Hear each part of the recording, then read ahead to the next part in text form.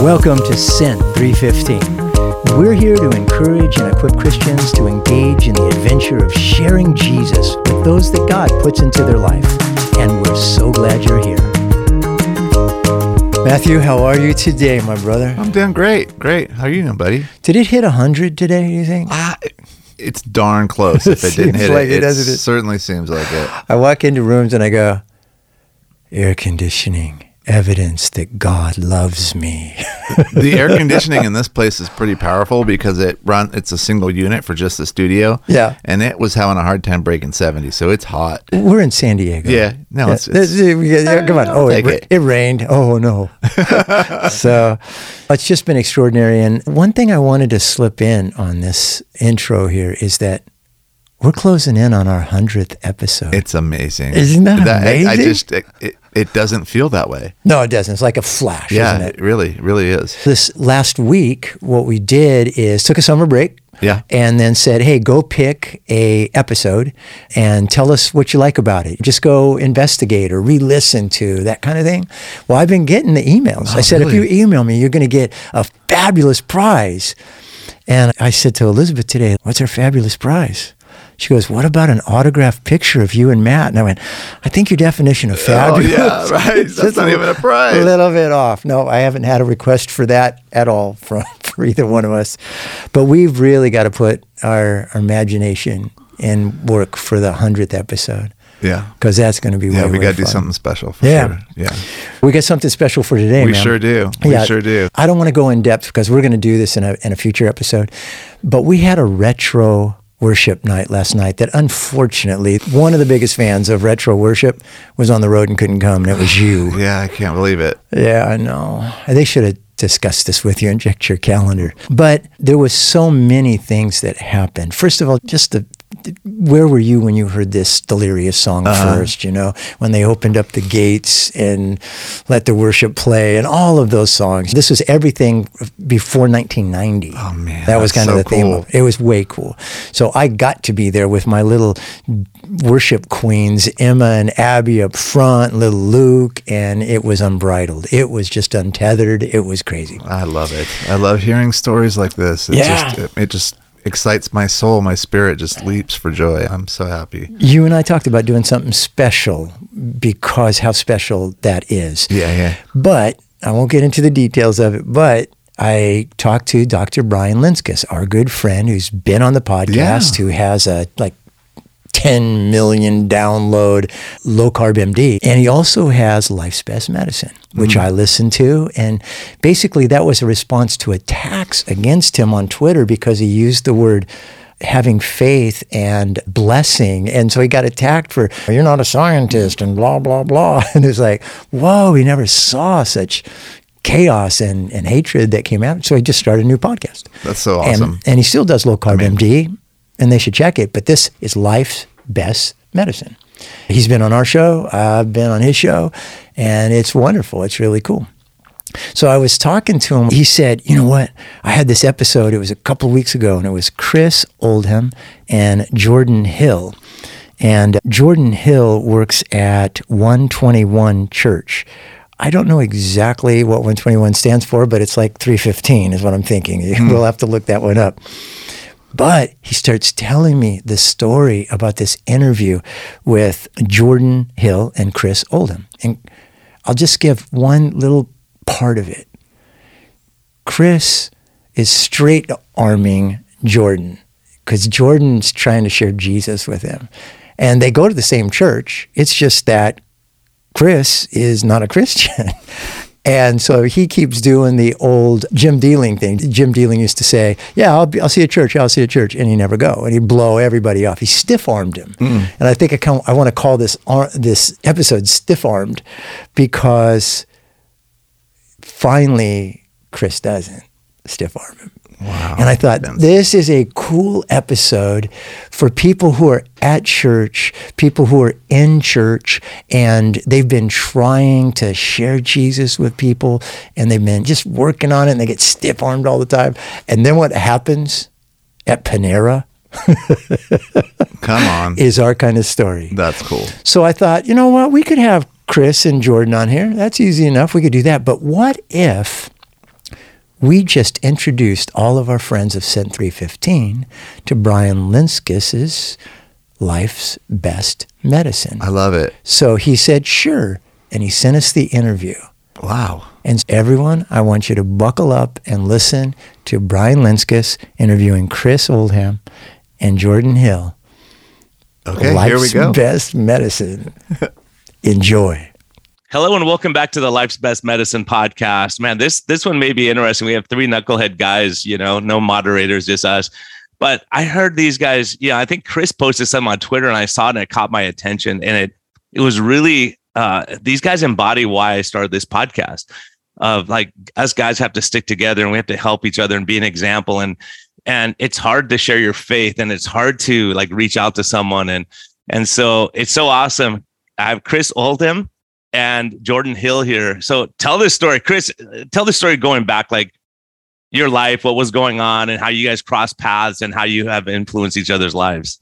Yeah, man. So I'll just kind of start kind of in the middle. So I joined the Navy in 2012 and I was stationed in Japan for about 3 years. While I was in Japan, I actually got married to a girl that I had met while I was in Hawaii.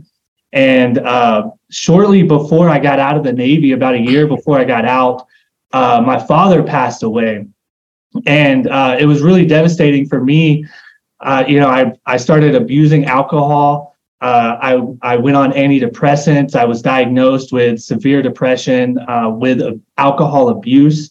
That started to affect my marriage pretty significantly. We were having issues before, but then this just kind of pushed it even further into the realm of like bad things happening, right? Like things, we weren't getting along, things like that. And then I get out of the Navy and I move back to Dallas with my wife at the time. And she actually was the one who got plugged in to 121. And so I'm actually very grateful for her, because if it wasn't for her getting plugged into 121, I would have never met Jordan. I would have never met Ashley, his wife. I would have never met all the amazing, wonderful people that I had the chance to meet at my last church. And so I'm super grateful for that. And I started going with her to this life group. I wasn't a believer. I really didn't even know if Jesus existed at the time. Like personally, right? I knew all these people in front of me did, because they would preach the gospel to me almost every time I would show up to that life group. And was it weird for you? Like, because I didn't grow up in a Christian family either. And my wife dragged me into like church and all that kind of stuff. So was it weird for you going there, or did you you had no experience before with church? No, so I did grow up going to church. It wasn't with my family. It's more just like a social aspect of it, right? I found friends that went to church and I thought, man, that would be something I want to, be a part of. And I think that was more or less an escape from the other half of my life, because, I was also dealing with my mom being an alcoholic as I was growing up, and just like a kind of a not a good home situation. And so I went to church, but it was more or less just for the community. I never actually received the gospel, even though it was preached to me. It was like a wall was up, right? Like I just didn't get it, and it wasn't until I met Jordan Hill, right, who for a year faithfully pursued me, trying to sit down, have conversations with me one-on-one. He invited me out to lunch, I don't know how many times. And I would tell him, oh yeah, man, like I'll go. And then I wouldn't show up, or I would just straight up ignore his text. It's so funny too, because I still have one of his group me texts that he sent me, the very first one in 2019. It was like April timeframe. And I just ignored it. All he said was, hey man, let's go grab lunch. I ignored it. And then fast forward, 5-6 months later in October, and I find myself sitting across Jordan at a Panera Bread, right? I had just came back from Florida. So July of 2019, my ex-wife and I had decided to go ahead and split. And I left. I just ran away to Florida thinking if I disappeared and I went somewhere else, that all my problems would stay where I left and I would be free from them when I got to Florida. And I got there and that wasn't the case, obviously, right? Like all that stuff followed me. And so alcohol was still a struggle, all everything was still a struggle. I was still lonely. I was still mad. I was still sad. Like I still had that like double-mindedness was one thing that I really struggled with my whole life. Right. And that was kind of why I went to church. You're the only one, right? Huh? You're the only one in the world with that problem, right? Right. That's a massive problem. I mean, double-minded. We go to church on Sunday, then we're a jerk the rest of the week. And then And it was a really big struggle because I wanted to do right. And I saw the value of living a moral life. But I just had this like pull that was so powerful and so strong back into my sin. And I saw Christians and Christianity as something that I could never live up to. Right. I was like, I don't want to be held accountable to God because I know I'm going to fail. So I'd rather. And I got to stop doing the fun stuff too. And that's kind of a drag, right? You're like, it's hard. And then especially if you have addiction issues going on, there's so much in the picture. So Jordan, what was your experience growing up? Were you a Christian your whole life, or did people impact you? How did you end up, and what made you pursue this knucklehead? Yeah. So I'm originally from Memphis, Tennessee, and I grew up in a really great household. Both my parents love the Lord, love each other. It was modeled really well. I really believe I was in the second grade in Miss Pugh's class with Martha Pugh. She shared the gospel with us. And I think God grabbed my heart then. I really do. But I used to like put him in a box as if he can. And like I was an athlete, ended up so what I would do is like, I'd kind of open up my Bible on like a Sunday when we go, or like on a Wednesday, or like before a big game. Cause I wanted to I feel like I got to make sure I'm good with God so I could get some hits. Like that's just kind of how I thought, and went off, played college baseball. And from there, truthfully kind of experienced some failure for like the first time in my life. If I'm honest, like I went to a really good program, had some success, but then I got hurt, felt some failure there. And my whole identity was just rocked.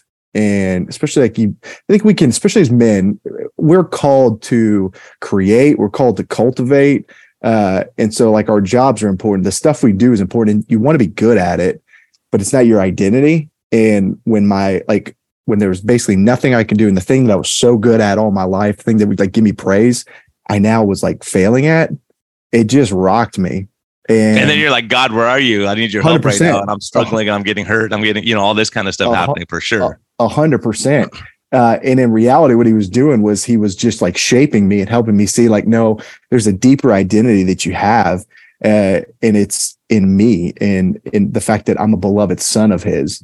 And that just set me off to just pursue him more with like my whole life. I then ended up getting into college coaching.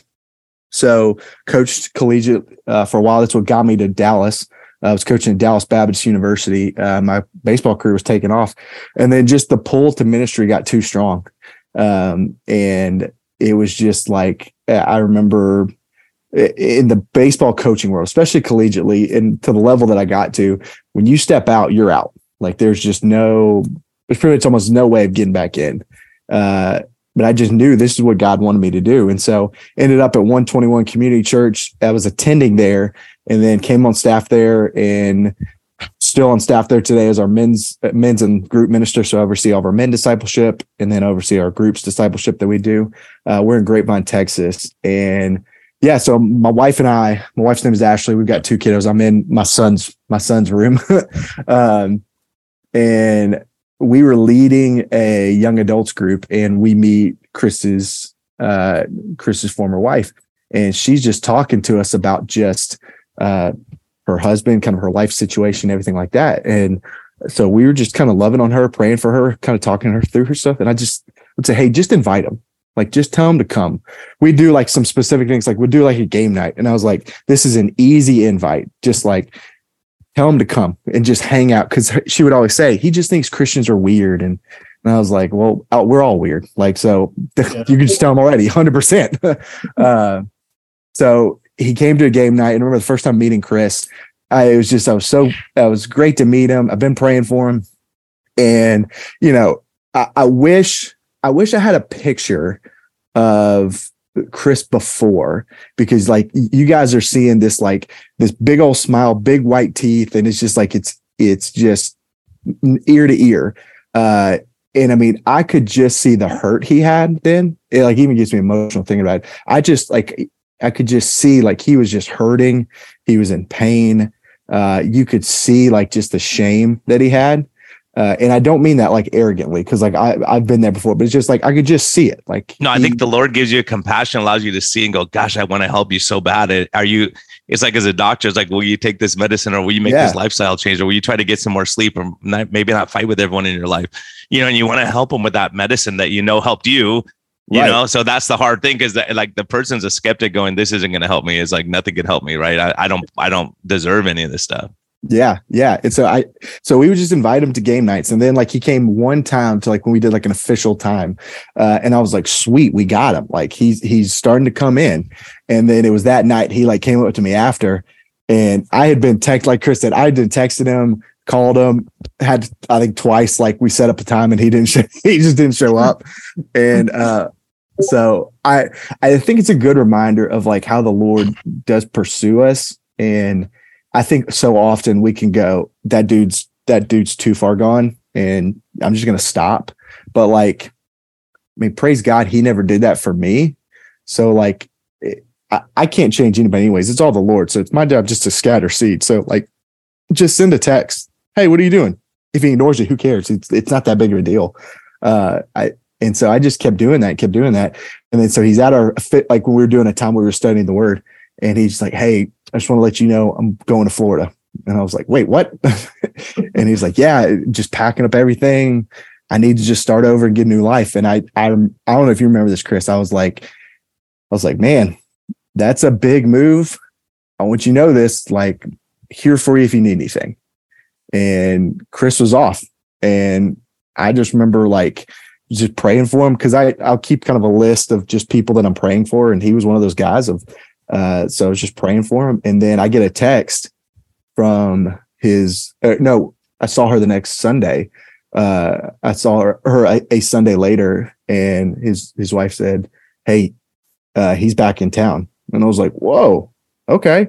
So shot him a text and said, hey, I heard you back in town. What are you doing tomorrow? I'm taking you to lunch. And he said, great, I'll see you there. And I was like, perfect. I think I even said there, like, I'm buying you lunch. This is a free meal. Come get it. Yeah, no guy's going to pass up a free lunch, man. I was broke too at the time, so that was perfect. When you're broke too, right? Yeah. Yeah. So that's kind of how and I was like, okay, great. Now in the back of my head, part of me is thinking, okay, we've done this before, but like, you never know, just that one time. And then, yeah, we went to Panera and everything changed there. It was amazing. What happened, Chris? What happened? You walk in, you're like, oh no, I'm going to meet with this guy. And like, I'm going to cry talking about this. I literally cry every time. It's all right, man. If I was here, I give you Kleenex. I have them in my office. Yeah, it's okay. I'll just put it on my shirt. Okay. So I come back from Florida, right? And at this point in time in my life, like I am devastated. I'm the lowest I think I've ever been in my life, mentally, spiritually, physically. I had not been exercising when I got out of the Navy. I didn't have any friends. I didn't have any of that connection. And then on top of that, I had literally just up and left. Like my ex, former wife, my dogs, like all of that stuff. I just left, right? And that's not something a man does, right? And I knew that in my heart. And so when I came back, I was just very shameful, very broken, still dealing with depression, right? Hopeless. I had this understanding at this point in my life that there was nothing that I could do to fix my life or to make it go well. Like it just seemed like I always kept running into these roadblocks. And so I'm sitting across from Jordan at this Panera Bread, which I almost actually didn't show up. He had to text me and remind me. I did. I knew. I was like, I sent him a text like that morning, and I was like, see you then. And then like I sent him a text like I think maybe 20 minutes before we met up. I was like, hey, remember it's at this location. Yeah, it was so funny too, because I really almost forgot. So we show up at this Panera Bread and we're sitting at the table and we start talking. And he asked me some very generic questions. How's the weather? How you feeling? All this stuff. And it's just small talk for maybe 2 or 3 minutes. It's not very long. And then I just see him, he puts his like sandwich down, he kind of leans forward a little bit. He's like, all right, where are you at with your faith? And at this point, I'm just like, bro, like, okay, here we go. You know, we're getting into this conversation. And he's just like, ask questions, man. Like, what questions do you have? And so I started asking him, you know, like, I think the first question was, you know, is the Bible real? Like, when was the Bible written? Like, give me some information about that. And so he started telling me about how the Bible was written over thousands of years, how it tells a complete story. We've used science to actually date these texts, right? So it's not something that we've just made up or, you know, we found some text or somebody wrote in like the 1500s. These are ancient texts that we have discovered and dated with science, right? And so that right there was like a click in my head that pushed me a little bit further towards salvation. Then I asked him about Jesus Christ. I said, okay, was Jesus Christ a real man? You know, and he's like, yeah, dude, absolutely. He's like, nobody disputes that. Like, everybody agrees that Jesus Christ was a man that walked the earth, right? But people dispute whether he was who he said he was, God, right? Or was he just a crazy guy who was making all these crazy claims?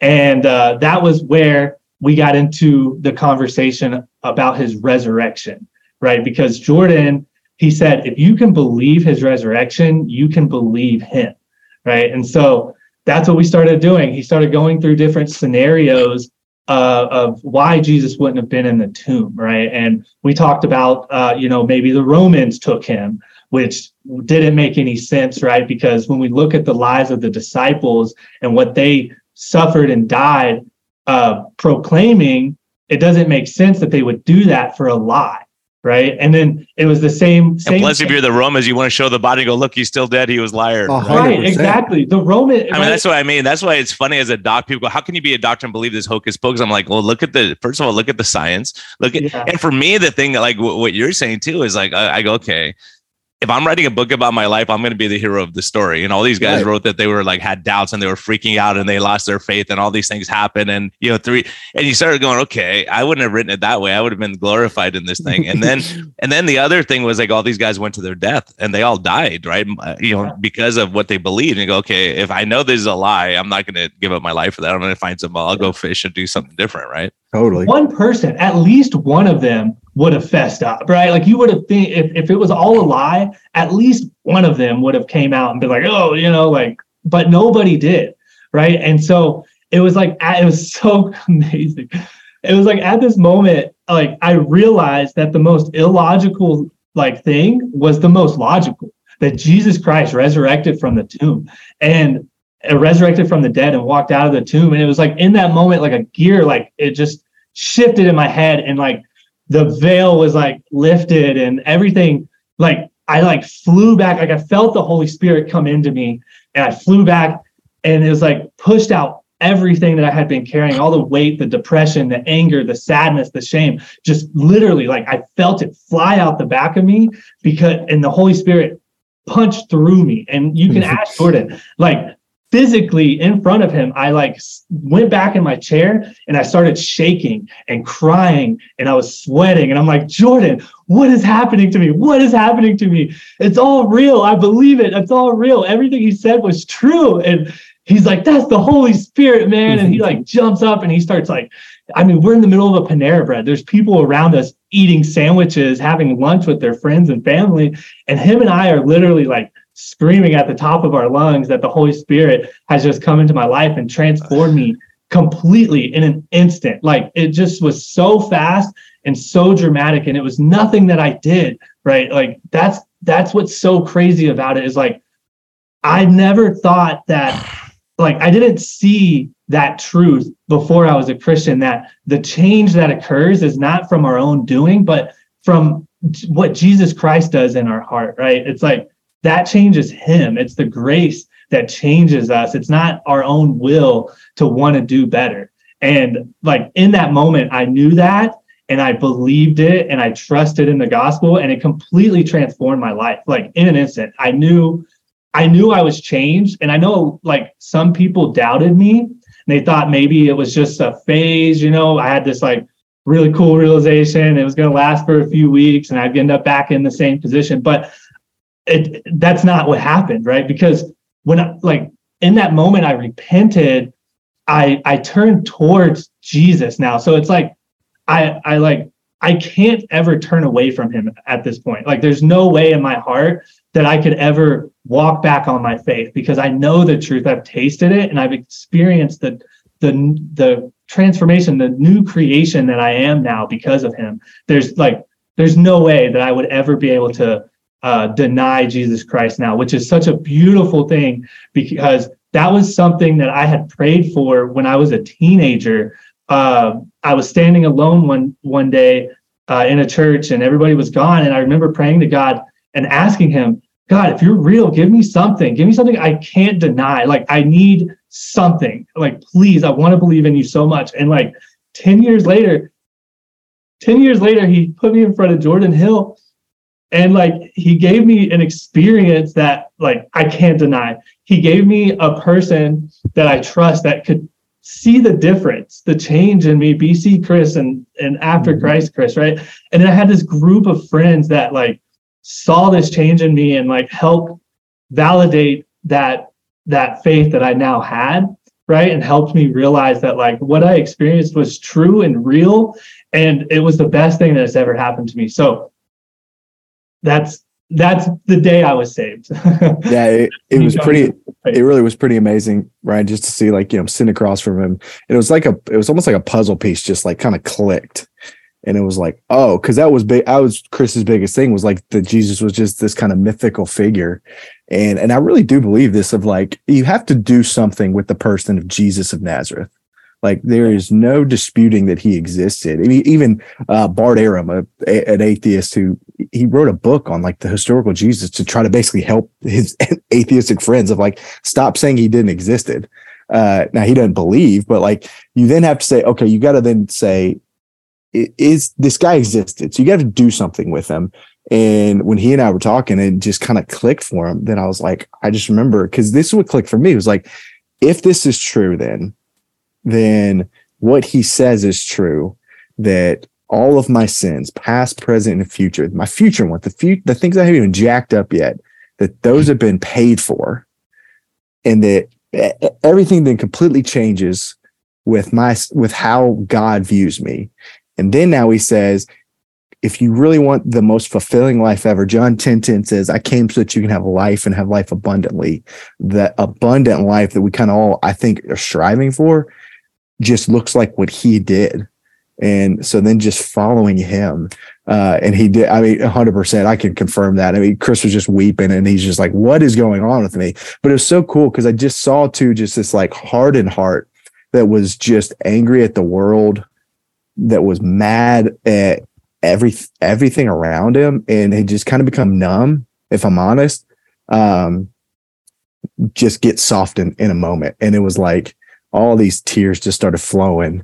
And yeah, it was really great in that moment. And then Chris mentioned it too. I think it's a good picture for all of us of like that. You mentioned it earlier too, Brian, of just like how guys are alone, and loneliness is just a huge epidemic in this world. Is that, God gives us a church community because he wants us, like, we are communal people.